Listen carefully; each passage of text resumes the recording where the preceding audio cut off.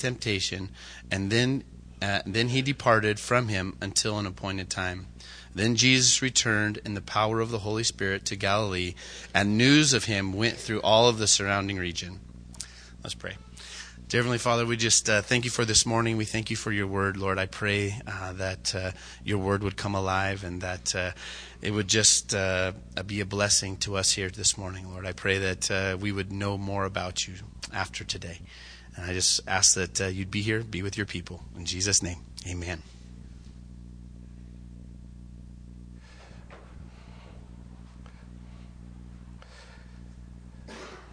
I'm hoping this morning we're going to get maybe a little bit of a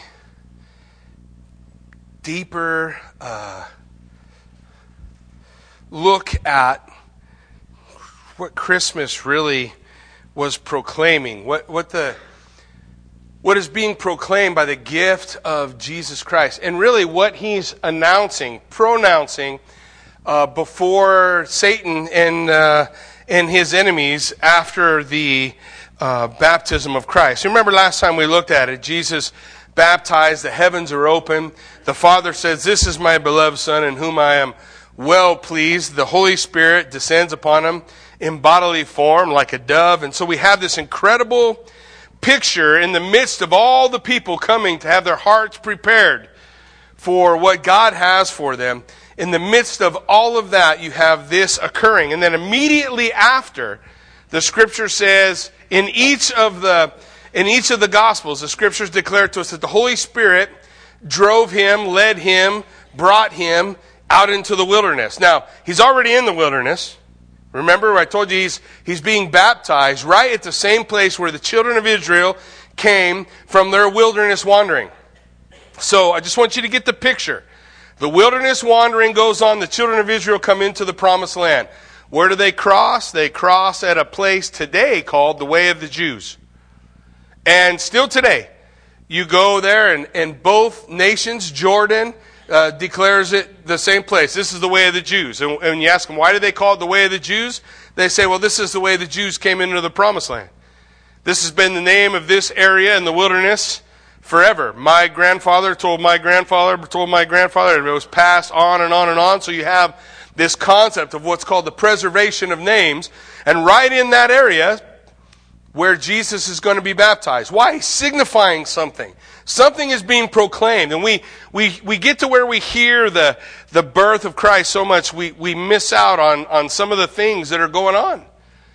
Jesus is going to be tempted by the devil in a moment. We're going to look at it. 3 times he's going to quote from the same book, the book of Deuteronomy. Why? Because the book of Deuteronomy is rehearsing for the children of Israel the law, the concepts that God has for them right before they enter into the promised land. Why would Jesus quote from that book, standing in the same wilderness, right near the same part of the Jordan River where the children of Israel crossed in? When it says he went out into the wilderness, I think he just walked out the other side of the Jordan River and walked right out to where the children of Israel wandered for 40 years. And he's going to fast for how long? 40 days. We really think all of this is just for happenstance. It just happens to be 40 days. Just happens to be the same area in the wilderness. Just happens to be all these things going on. So here's what I want you to grasp from Deuteronomy, and maybe it'll challenge you to do a little studying on your own. In Deuteronomy chapter 32, we are introduced to the idea that God disinherited the nations at Babel. Everybody remember the story of Babel? Okay, so we have the fall of Adam and Eve in the garden, right? Everybody's tracking with me? Genesis in the beginning. Adam and Eve fall. They go out into the world. You have several generations from them. And you run into this guy who is called the mighty hunter before the Lord, right? Nimrod, everybody remember? And you have the Lord saying, the only desire of men's heart is rebellion continuously. If I leave man united, he's going to continue to fight against me. So God disinherits the nations. 70 nations. God disinherits them. He turns them over into the hands of the angels. One angel in particular, this day at the temptation of Christ, is going to declare to him, I have all the nations. If you bow down and worship me, I could give them to you. Everybody tracking with me? The Lord disinherits the nations. He turns them over to the angels. You can read about what God expected of those angels in Psalm 82. In Psalm 82, God has a judgment against the angels for not leading the nations properly, but rather continuing the rebellion that the people had begun. And so all of this, guys, is foreshadowing. All of this is behind the scenes. And Christ comes to the same part of the river, goes to the same part of the wilderness, fasts for 40 days. Don't you think he's declaring to us, hey, guys, I want you to know there's something else happening. A long time ago, the book of Deuteronomy declared the disinheritance of the nations. And Jesus is making an announcement. What's his announcement? I've come for the nations. I'm coming. In a moment, as we continue our study through the gospel, Jesus is going to send out his 70. He's going to send out the 70. Why 70? How many nations were there? 70. Why does he send out the 70? To declare to the nations, what? I have come to make a way. I've come to announce that the rebellion can end. Now you can continue in your rebellion. How many of you know you have the freedom to choose rebellion against God? And can you choose it for your whole life? You bet. Will God let you? Yep. Will he let the nations? Absolutely will. What is it that Jesus Christ has come to do? He's come to make a way. To stand at the beginning of a little road called the narrow road, the road of life. And to announce to everyone who wants to hear him, come follow me. For I am the way, the truth, and the life. You follow me on this road ends in life. But the same Jesus declared what? Broad is the way that leads to destruction. Many there are who find that. Why? The broad way is easy to find, guys. It's easy to walk in rebellion against God. It's a little more difficult to make the choice that says, you know what? The rebellion ends today. What did John the Baptist come to do? Prepare the hearts of the people. For what? To repent. What does repent mean? Change your direction. Get off the road you're on and get on the road of life. All of this is being worked. This is the point, guys. The Christmas story that tells us that God gave us the greatest gift ever is a little more than there was a baby born in Bethlehem. And that he is going to grow, lead a sinless life, die for our sins so that we can have a way to God. He is proclaiming the end of rebellion. He's deciding, he's going to declare today, hopefully we'll see it as we work our way through, the idea that the nations are his again. When the nations were given over to the angels, what is the next thing God did? We read about in Genesis chapter 12. God said to a man named Abraham, where was he? In the middle of the nations. What did he say? Abraham, come, follow me. I'm gonna lead you to a place. You just come follow me. So what's Abraham do? Turns around, walks out of the nations to do what? Follow God. What's going on? The birth of a new nation, right? What's that nation going to be called? Israel. Those who are what? Governed by God. All the other nations in rebellion. Here, Israel, the picture of being governed by God. Now, are they going to be perfect? No. They're just as screwed up as we are. Hallelujah. They're just as messed up as we are. They have the same struggles we are. They have the same failures we have. But you have the call going out. God draws this nation through whom he's going to shine a light to who? The Gentiles. Or another way of saying it, to the rest of the nations. So God raises up this nation. In this nation there will be a seed of Abraham. A child who will come through Abraham who's going to turn all the nations' hearts back toward the Lord. What's his name? Jesus. Here you have the fruition of all those promises. They're happening right here. Jesus is being driven into the wilderness to say, hey, I can redeem the people who wandered in the wilderness for 40 years. I can redeem them. I can redeem the nations who have been in rebellion for hundreds of years. I can redeem them. If I can redeem those, I can redeem you. I can change your life. I can change your direction. But the call is the same. The same call from Jesus to them is the same call from Jesus to us. What is it? Come, follow me. Take the narrow road. As we see this moment of temptation, we'll jump into this concept a little bit later as we continue with some of the things that the devil has to say to him. But there's three things I want you to see in it. And one of those is we look at victory. We want to see victory in our lives in following Christ and turning our back on rebellion. Turning our back on the enemy. Okay, now how many of you guys know the enemy can be a real spiritual being? You know that? How many of you know we don't require a real spiritual being to be a mess up? Okay, I got my own, it's called what? The flesh, right? Do we have a real battle of a rebellious flesh in our lives? We want to have victory. Jesus is going to give us the key to victory. So we don't wander for 40 years. He shows us the key. All we have to do is be willing to pick it up. To hear him say, come follow me. To take the key and go with him. What's the key? The first thing that I want you guys to see in verse 1, in Luke chapter 4, verse 1, Jesus, next phrase, full of the Holy Spirit. We saw the Holy Spirit come down upon him last week. He's full of the Holy Spirit here. When we get to verse 14, it says, and Jesus returned in the power of the Spirit to Galilee. So the Holy Spirit's still with him, right? Full of the Holy Spirit, empowered by the Holy Spirit. That's the first key that we have to have. We have to recognize our need to have the fullness of the Spirit.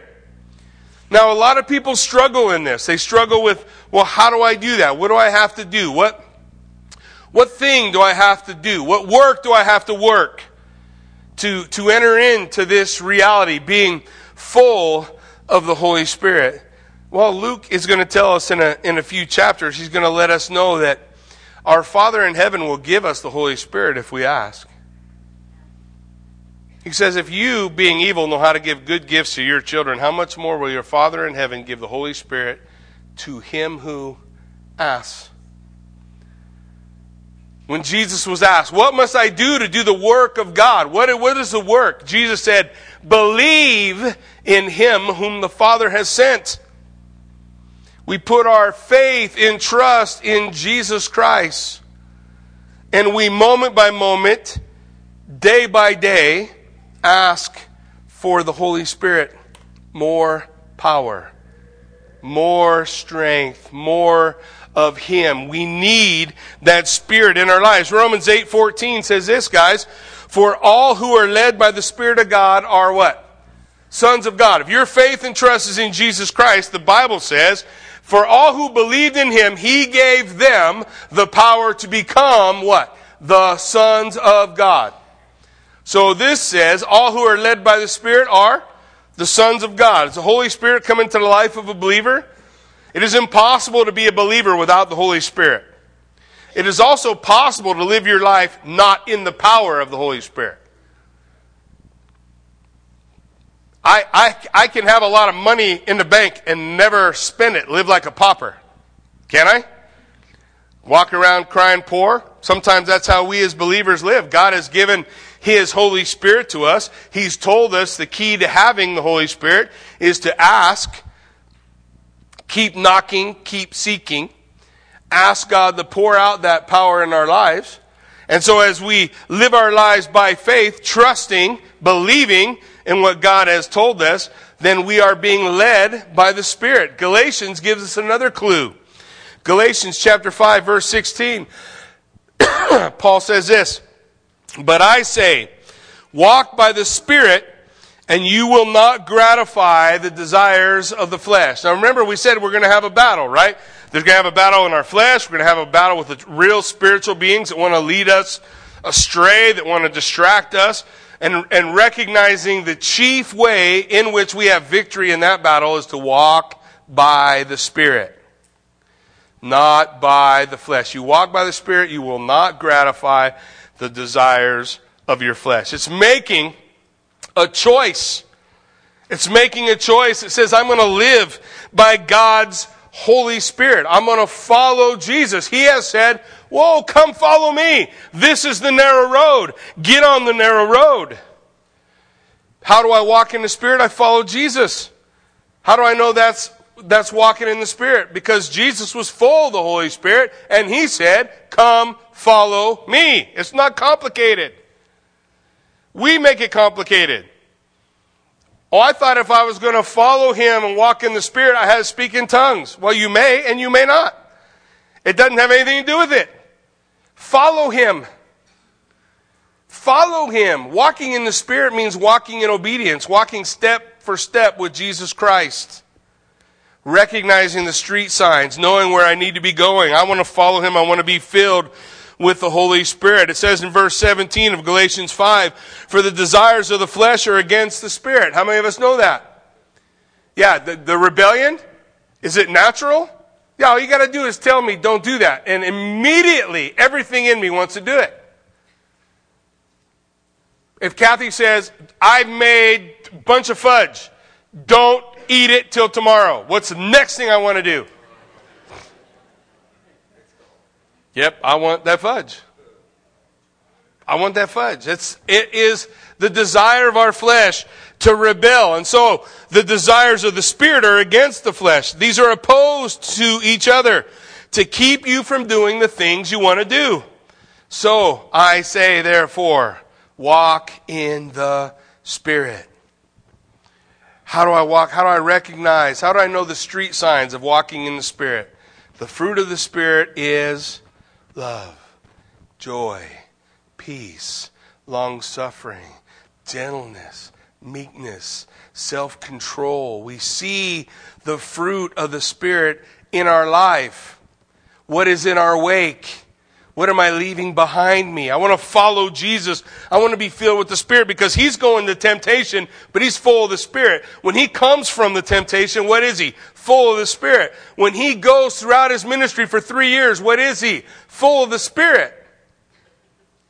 We oftentimes look at Jesus and we say, well, of course He did all these things. He's God. But Philippians chapter 2, verses 5 through 8 tell us that He emptied Himself. There was something that Jesus laid aside. And what we know He did was function in the power of the Holy Spirit so that you and I can see what happens with a man who is completely surrendered to God.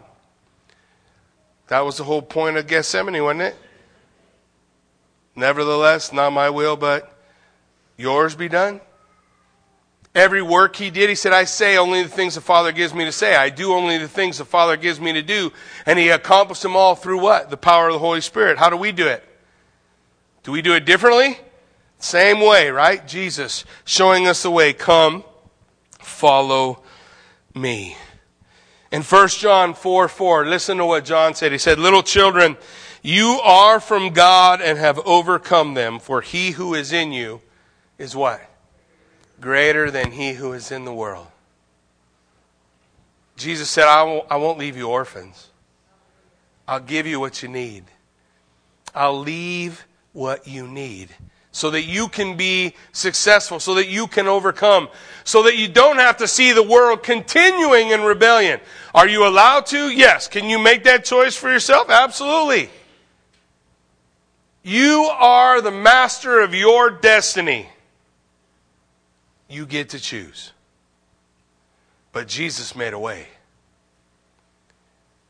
Jesus made a way.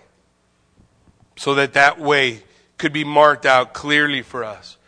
In verse 2, we can start to recognize the tactics of the enemy. How does the enemy come to us? Look what it says. For 40 days, he went into the wilderness fasting for 40 days, being tempted by the devil. You guys see it? Now, we're going to look at 3 temptations because there's a purpose, there's a reason behind what the gospel writers are giving us. I want you to understand that Jesus was tempted more than 3 times. He was in the wilderness fasting for 40 days, being tempted by the devil. The language demands that the temptation was constant for 40 days. The devil kept coming. He's telling us about 3 specific things. Why? Because he has a point.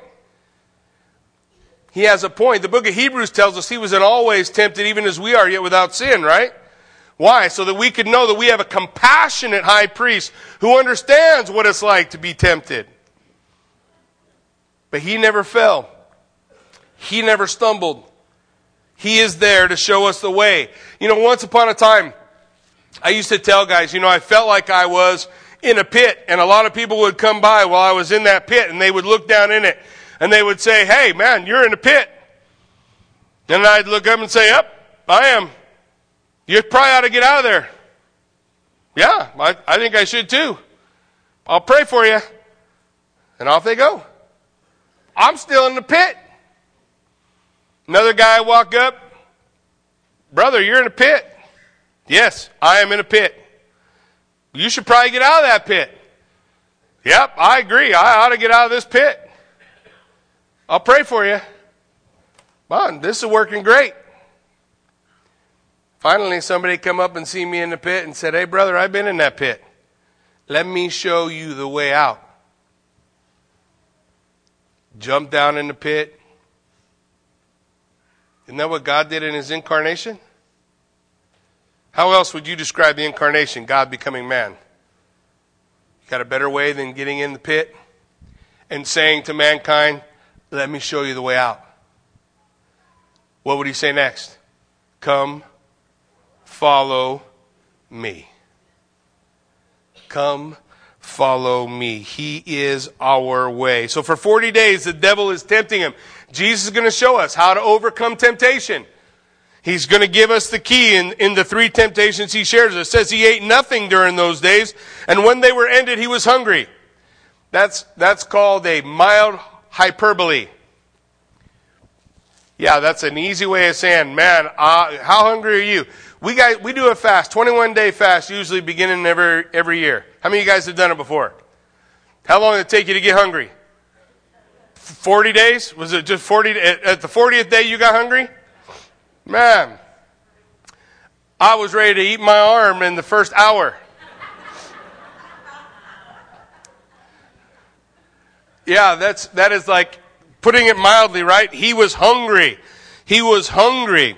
We don't want to be ignorant concerning the enemy's devices. How does he come at us? He comes at us whenever there's an opportunity. He can come at us in our strengths. He can come at us in our weakness. How does he come at Jesus? When he was hungry, right?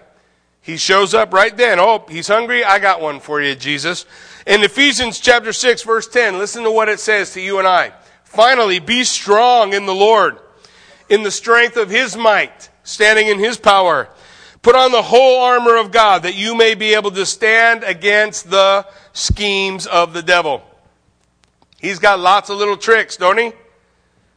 Yeah, maybe you heard people say he only has 3 plays in his playbook. You don't need more than that if 3 plays always works. I made a career, 10-year football coaching career in California, going to state games over and over and over and over, and all I ever needed was 3 plays. And everybody on the planet knew the 3 plays I was going to run. But here's the reality. If I do it better than you can stop it, who wins? Yeah, it's not an overly complicated game. Blocking, tackling. That's all you got to be able to do. So the same way, the devil's got schemes. He's got his plans. He's got his ways. We don't want to be ignorant concerning those things. So we have 40 days of temptation in the same wilderness where the children of Israel wandered for 40 years in rebellion against God. 40 years, 40. Temptation coming on by the enemy. You don't think that same temptation came on the children of Israel? When they stumbled, what did they stumble in? Unwillingness to believe, to trust God, wasn't it? When they came to Kadesh Barnea and they sent out the spies, right? They're going to go into the land. God said, wherever you put the sole of your foot, I have given you. Wherever you put your foot, I've given it to you. They come back and they say what? There's giants. Did God say, I'll give you everywhere the sole of your foot touches unless there's giants, and then you're on your own? That's not what God said, was it? Wherever the sole of your foot touches, I've given it to you. And so they come back and they're afraid. What are they afraid of? They're afraid that God's not going to be there for them. God's not going to be there for them, and so they fall to temptation. And they wander for 40 years. Now we see Jesus there. 40 days of fasting. It says now he's hungry. The devil comes in his weakness. In verse 3 it says the devil said to him, if you are the Son of God, command this stone to become bread. I want you to hear what it is that the devil is saying to the Christ, the Messiah. The devil is appealing to his fleshly appetite. He's hungry. If we fasted before, we've all felt that way, right? I'm hungry. Wake up in the middle of the night, I'm just going to make a peanut butter sandwich. Nobody's going to know. Just me and God, right? The devil hits you in your fleshly appetites. What's the point? A lot of times people struggle with the concept of fasting. What's the point all about? Let me kind of lay it out for you. When I'm laying there and that temptation comes on me, man, I need to go eat a peanut butter sandwich. I'm supposed to go before the Lord. Oh, Lord God, be with me. Help me. I want to be as hungry as I am for this peanut butter sandwich. That's how hungry I want to be for you. That's how fasting propels you into spiritual growth. And then what happens if it happens again 5 minutes later? That's what you do 5 minutes later. 30 seconds later. An hour later. Doesn't matter. What's the point? It's constantly the desire. Your desire for food is the desire that you want driving you to the Lord. Driving to the Lord. Driving to the Lord. That's the point. That's the point, to come and to experience all of those things. And so the devil comes to him right then. He has fleshly appetites. Jesus is hungry, it says. If you're the Son of God, command this stone to become bread. What's he saying? You don't have to trust God. Jesus, you don't have to trust God. You're the Son of God. Turn the rocks to bread. Could Jesus do it? Yeah, he could. Sure. But was that the purpose for which he'd come? Was the purpose for which he'd come to show his own power and might? Or was he coming to provide a way? Was he down in the pit to mankind saying, this is the way. I am the way, the truth, and the life. Here is how we arrive at salvation. This is the goal, the method, the way. And so what's he trying to show? He's trying to show, no, I can trust in God. I can trust in God. I don't have to take care of this myself. How many of you have ever been tempted to take care of something yourself and not wait for the Lord? You guys remember a guy named Abraham? Abraham, one day you're going to have a kid. Well, 13 years later, still didn't have him. Maybe God needs my help. Nobody's ever felt that way before? Oh, yeah, God needs my help. It's actually his wife's idea, which he's going to get yelled at later for. Fellas, that ever happened to you? No? How come I'm getting dirty looks from all the women? I have had the whole, hey, I got an idea, and then I do it, and I'm in trouble somehow. Well, Abraham does it. He takes another wife, gets her pregnant. She has a child, Ishmael. Okay, here we go, God. I helped you out. Ishmael is going to be the fulfillment of the promise. And then the Lord comes to Abraham again and says, Abraham, one day I'm going to give you a son. And Abraham looks up to the Lord and he says, Lord, may Ishmael dwell before you. And God, this is Jackie paraphrase, said, Abraham, I don't need your help. I got this, and it's not Ishmael. I'm going to love Ishmael, and I'll take care of Ishmael, and God does. But it's Isaac. Sarah's going to have a baby. She starts laughing. You got to be kidding me. Does he not know how old I am? Yeah, he don't care. He's God. Can you trust in God's provision? What if it takes 25 years? It took 25 years for Abraham. What about for Joseph? Joseph, 13 years, crying out to God, God, you forget me? You showed me a dream where I was going to have all this authority, but really all I found was slavery so far, thrown into prison for 13 years in prison. Nobody knows where I am. Everybody's forgotten about me. Did God forget about him? Did God know where he was? Can you trust in the provision of God? When Jesus is hearing from the devil, make that rock bread, Jesus has the power to affect his own circumstance. But he doesn't, because it would be saying, I don't trust in God. Proverbs 3, 5, and 6 give us the clue to overcoming temptation. Trust in the Lord with all your heart. Lean not into your own understanding. In all your ways acknowledge him, and he'll put you on the right road, the narrow path. In all your ways. And so he comes to him, turn these rocks. Turn these rocks. Now, we're going to look at the answers in a moment, but for now, I just want to look at the temptation. So, he says, turn these rocks into bread. In 1 John 2:16, here's what we hear from John. John says, for all that is in the world, the desires of the flesh, the desire of the eyes, and the pride of life is not from the Father, but is from the world. From the beginning, from the Garden of Eden, when mankind falls into temptation, how does he do it? He does it this way. The lust of the flesh, the lust of the eyes, and the pride of life. The lust of the flesh, the lust of the eyes, and the pride of life. How did Eve do it? She saw that the fruit was good for food. She saw the lust of the flesh. She saw that it was pleasant to the eye. The lust of the eye, it looked good. And then she said it was desired to make one wise, the pride of life. There's your 3 plays. There's the 3 he's going to run over and over and over. The lust of the flesh, the lust of the eyes, the pride of life. The proverb says it like this. There is a way that seems right to a man. A man's going to come up to the crossroads of life, and he's going to look at those crossroads of life, and he's going to say, that looks like the way. That's the road of life right there. But what did Proverbs chapter 3 tell him to do? Trust in the Lord, lean not into your own understanding. What's the third one? In all your ways do what? Acknowledge him. So who should we be asking which way is the way? That's right. We should go to the Lord, right? But there's a way that seems right to a man, and that way leads to death. It's the broad path of destruction. I don't want to just take what I think is the right way. I want to take what how's the Lord directing me? What's God got for me? You know what? God's able to do abundantly above all I can ask or imagine according to the power that works in me. He does not require me to get alongside and help him. If he tells me, Jackie, get a shovel and dig, what should I do? Get a shovel and dig. If he says to Noah, build a boat, what should you do? Build a boat. Should I say, Lord, this is dumb, I'm not near the water? Nope, just build a boat. Shut up and build a boat. Trust in the Lord.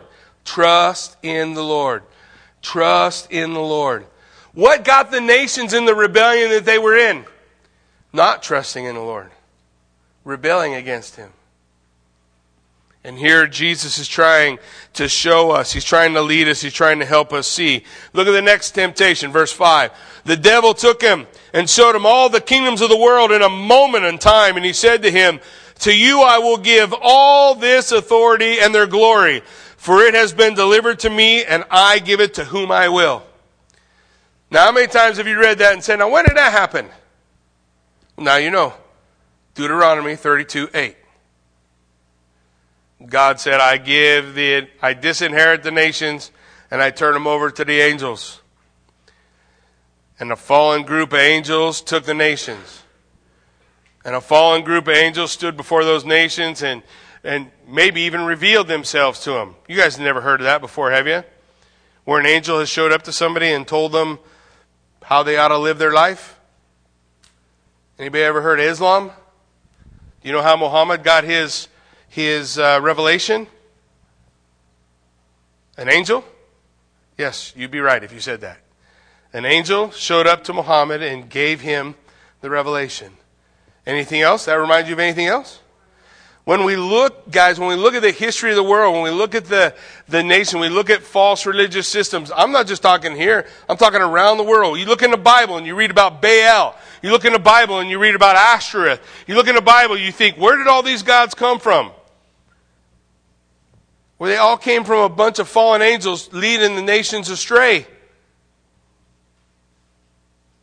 Showing them the broad way of destruction. Because the heart of the nations was rebellion against God. And if you rebel against God, how many of you know that God will give you what you want?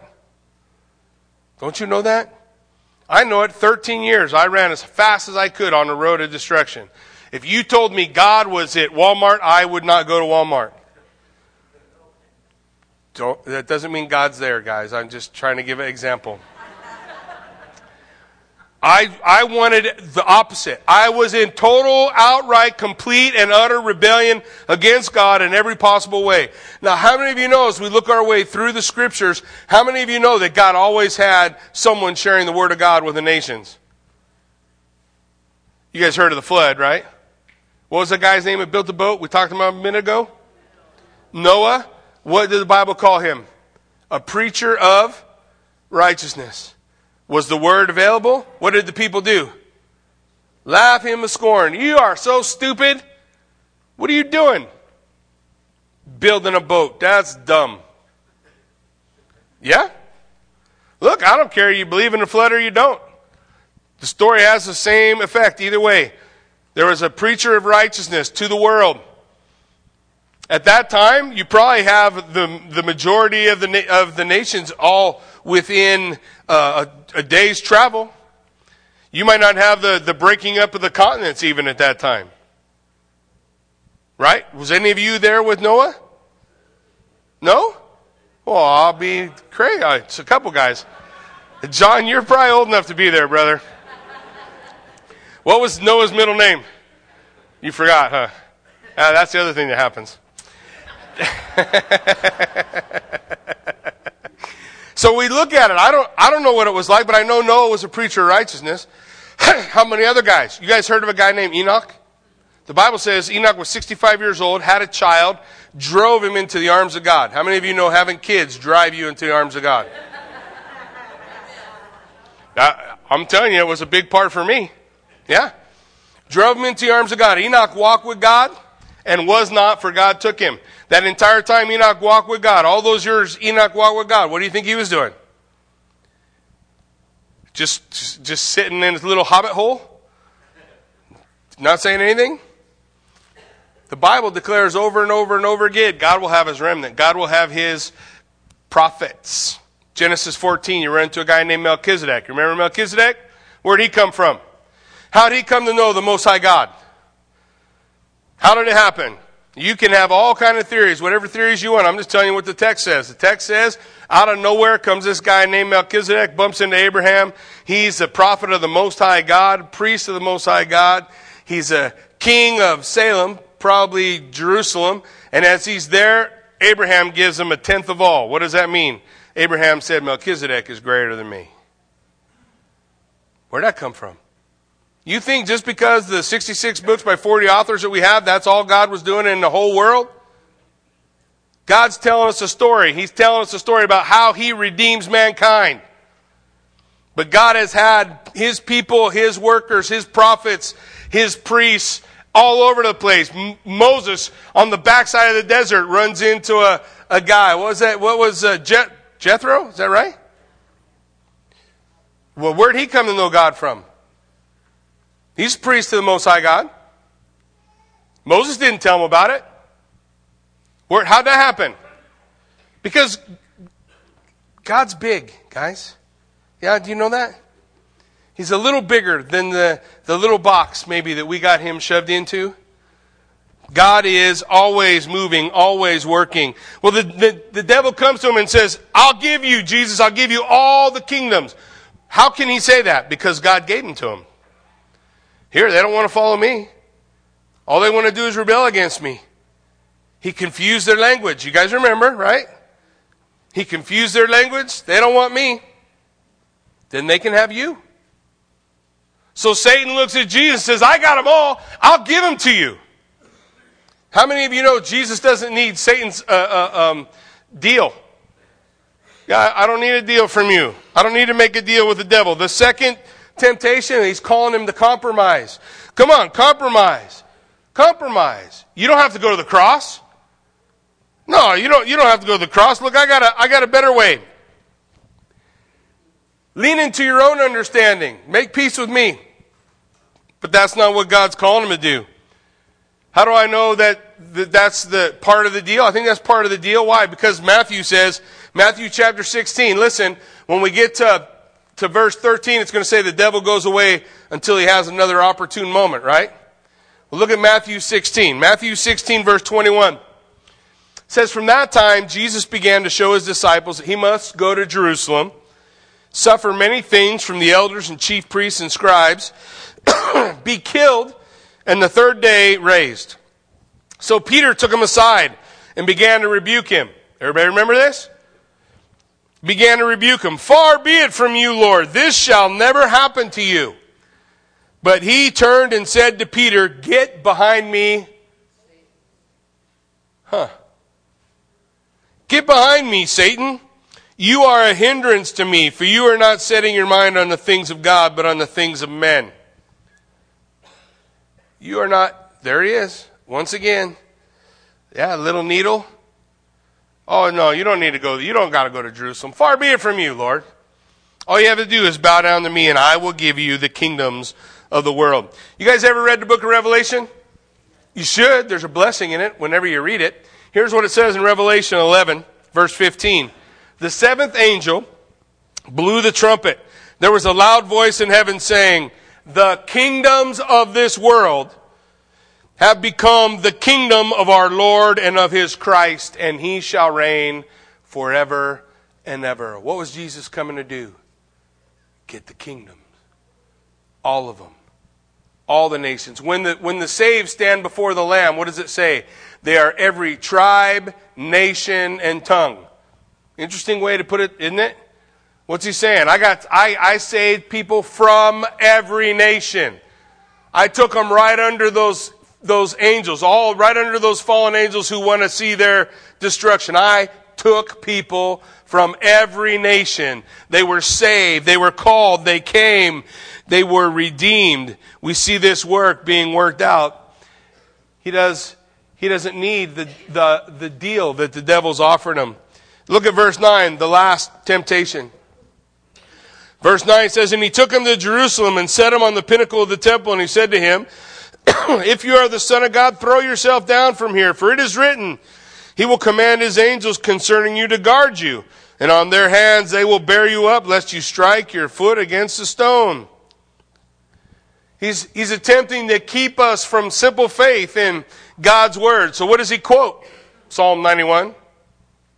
Why? Well, how many of you guys know that the devil knows the Bible? He has the ability to quote the Bible. The one thing he'd do with it is he'll twist it.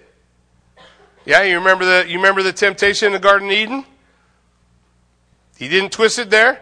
Oh, God doesn't want you to eat it, because if you eat it, you'll be as smart as him. What do you call that? Twisting. Twisting the Scripture, make it say whatever you want it to say. One of the beauties of Scripture is God gave it to us in a couple of ancient languages that help us to understand the exact thought that was intended in the text. It just requires a little work. But you don't have to wonder. All you have to do is get out a shovel, stick it down in the Word, and turn it over. And you will see exactly what it is that God is trying to lay out for us. It is written. It is written. It is written. Here the devil comes to him and says, hey, it's written. What's written? If you jump off this pinnacle of the temple, all the people are down there, they'll see you fly. And all those people, they'll clap, they'll follow you wherever you go. They'll see this incredible act of power. Show them. Show them nothing will happen to you. Just jump off. Does Jesus have the ability to jump off the pinnacle of the temple? In a few verses, next week or the week after, we're going to see Jesus walk right through the middle of a crowd of people who want to kill him. Right? They want to throw him off a cliff. And the Bible says, and so Jesus walked through the midst of them. Now, either he was a bad dude, which he may have been, or he's got more juice than we give him credit for, yeah? Could he have stepped off that pinnacle and flew and all the people seen the power of God? Wow, look at that. Sure. Is that how he needs to do it? Trust in the Lord with all your heart.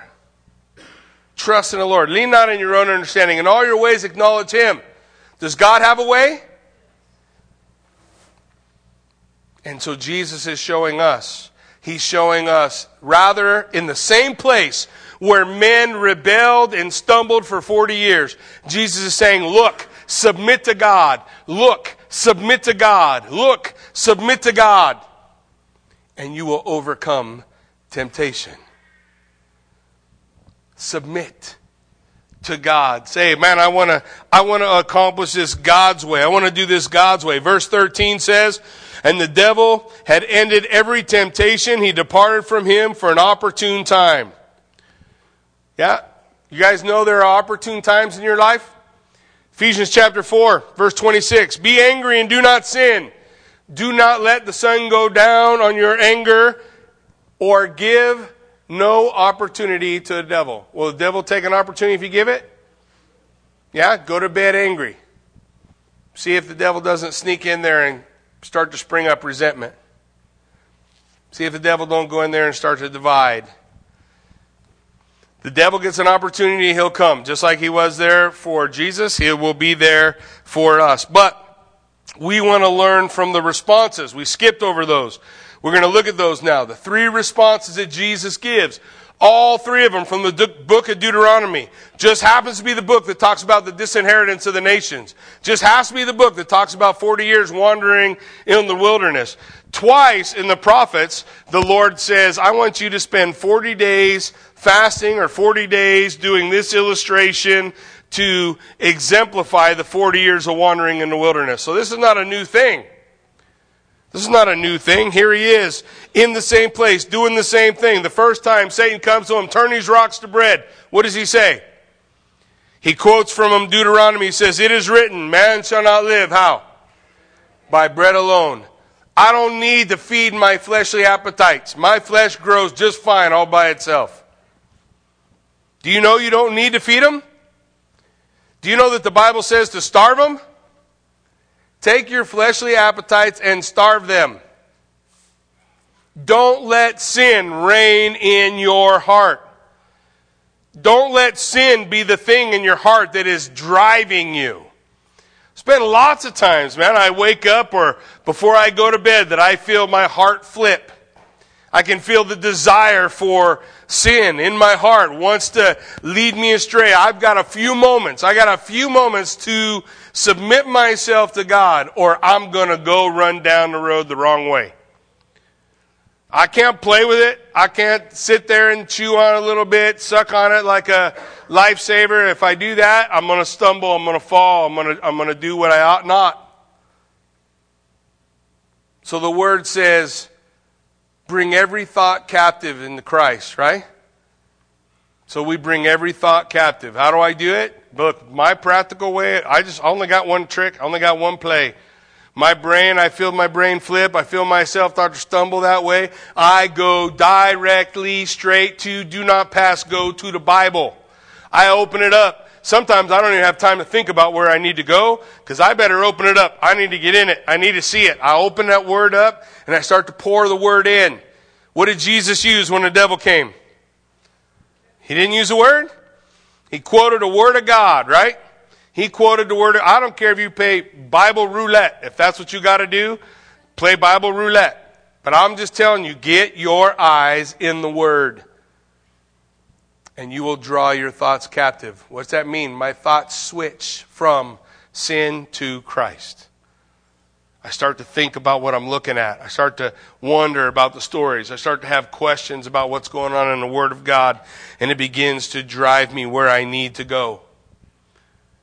In the same place where the children of Israel rebelled, in the same place where they lost their ability to trust in God, Jesus is declaring, if you want victory over the desires of the flesh, if you want victory over sin in your life, if you want to really comprehend what the beauty of the gift that God gave us at Christmas time is all about, then you need to understand the victory He came to give us. Be set free. Be set free. Man shall not live by bread alone. I don't need to feed the desires of my flesh. I need to feed on the Word of God. In Luke 4:8, Jesus at the second temptation, he said, Jesus answered and said, you shall worship the Lord your God, and Him only shall you serve. Where did he go the second time? The Word of God. Still one play. What's the Word of God say? The Word of God is laying out for me, look, man, how do I battle with my own personal ambition? Worship God. Stop worshiping yourself. Isn't that what the devil's offering Jesus? Hey, man, I got all the kingdom. I can give it all to you. I can give it all to you. It's all mine to give. You can have it all. How does he battle personal ambition? You will worship the Lord your God, and Him only shall you serve. What's this life about? What am I here to do? Amass the most toys so I can beat my neighbor? Is that it? My checkbook, whoever's got the highest number in the checkbook wins. What's it all about? What is life for? Why did I have children? Why did God give me grandkids? What's it all for? What's it all about? It's about proclaiming the name of Jesus Christ, showing people, hey, look at this. He came to show us the way. Now you can rebel and you can live. 2 roads laid out before you, narrow way, broad way. You get to pick. But Jesus came to tell you, this is the way. Follow me. This is the way. Follow me. What's the third thing he said? Luke 4:12. Jesus answered and said, it is said, you shall not put the Lord your God to the test. What happens when you desire the applause of the people? Man, I want all that applause. Well, what do I deal with? I didn't come to do my will. I come to do God's. 3 things Jesus did. Man, run to God's will, or run to God's word. Run to the worship of the Lord and not the worship of yourself. And run to the will of God. It's not about me. It's about Him. Well, this is a crazy time of year to talk about that, isn't it? It's not about me. It's about Him. It's not about my stuff. The gain of it or the lack of it doesn't matter. It's about Him. It's about glorifying Him. It's about elevating Him. It's about lifting Him on high. It's about proclaiming the beautiful name of the Lord. It's about elevating Him. In all our ways, acknowledging Him so that we can stay on the path God's called us to. Trust in the Lord with all your heart. Don't lean in your own understanding. In all your ways, acknowledge Him. And walk the road He's on. Walk that path. James 4:7 says this, submit yourselves to God. Resist the devil and he will flee. How many of us forget the first part? We quote the second part all the time. Resist the devil and he will flee. Resist the devil and he will flee. Whoa, you're skipping stuff. So let's try not to do that. Submit to God. Submit to God. Resist the devil and he will flee. Man, that's what we want to do. We want to humble ourselves in the sight of the Lord, right? And He will lift you up. Scripture just prior to this in James says, humble yourself in the sight of the Lord, for God resists the proud, but gives grace to the humble. Submit yourself to God, resist the devil, and he will flee. That's some important scriptures to be having in our minds, no? I don't want to be doing something that puts me in a place where God's resisting me like I'm supposed to resist the devil, do I? I want to walk in humility, man. I want to submit myself before God. 1 Peter 5:9 says this, resist him. How? Firm in the faith. What is that saying? Trust in the Lord. Faith is a fragile thing. And if you starve faith, it'll die on the vine. The Bible says faith comes by hearing, hearing by the Word of God. Starve faith, and it'll die. And you will no longer resist Him firm in the faith. You'll just do whatever's right in your own heart. There's a book in the Bible about that. Yeah? In those days there was no king in Israel, and everyone did what was right in his own heart. Or you can go to Proverbs 16 and say there is a way that seems right to a man, but it's the broad road of destruction, not the narrow road of life. Resist him firm in the faith, knowing that the same kinds of suffering are being experienced by your brotherhood throughout the world. Does anybody suffer a temptation that's somehow different than everybody else's? 1 Corinthians 10:13 says, no temptation is overtaking you except as is common to man. What's that mean? It means you ain't got it worse or better than anybody else. Everybody's got something. Everybody has some battle with the flesh. Everybody has some battle with the enemy. Yeah? So get in a fight. Don't be somebody who just hides from the battle.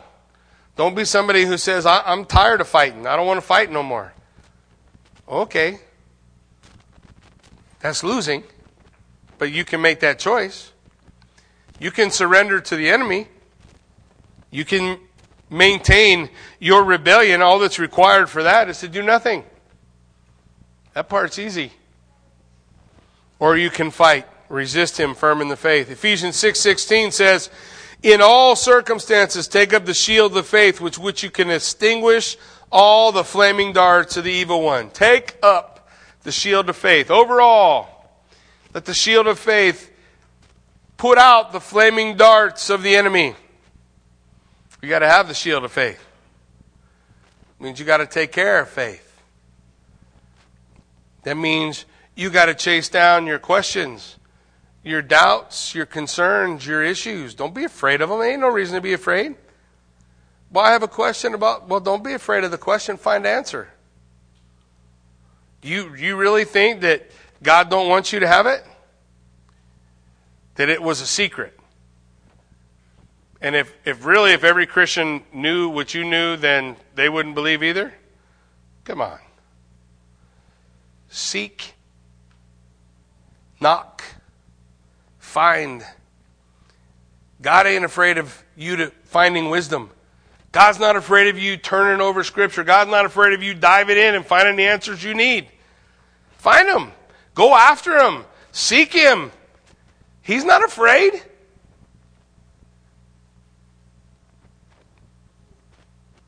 Feed your faith. Or continue watching Jerry Springer.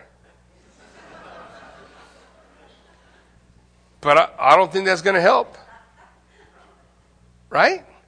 Don't be afraid of those things. Go after them. Feed that faith. Take up the shield. Understand the deeper truths of Scripture. Know that Jesus came in the temptation to show us the rebellion's over. I've come for the nations. I come. I crawled down in the pit where you are. I put on flesh. He who knew no sin became your sin sacrifice so that you could become the righteousness of God.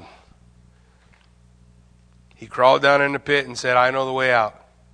How did He tell us to go? Come, follow me. Come, follow me. Man, this is still the call. This is still the call that God gives.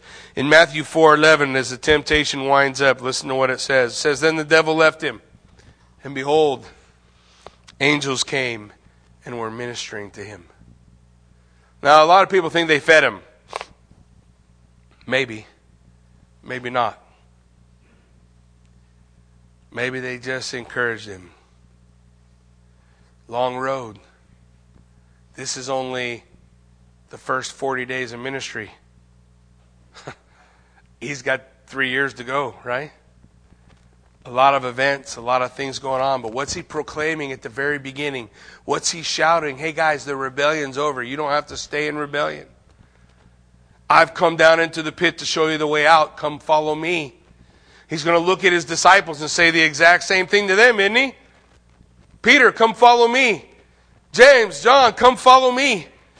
Now, I'm not promising you everything in life's going to be easy. I'm just promising you the rebellion's over and you can have a life eternal in me. Come. Come. That's the beauty. That's the beauty of the season. That's the beauty of the moment. That's the beauty of the day. Come, follow me. Hear the cry of your Savior standing in the wilderness where men rebelled for so long, showing us how not to rebel, showing us how not to stumble in our faith, showing us how to follow Him. In the same wilderness, next verse, what's He going to do? He's going to come back over the Jordan, and He's going to go into Galilee. He's going to start preaching. He's going to start teaching. He's going to start proclaiming first to the nation of Israel, and then on the day of Pentecost to every nation that will listen. Come. The way is open. Salvation has come. Amen? Why don't you stand with me? Let's pray.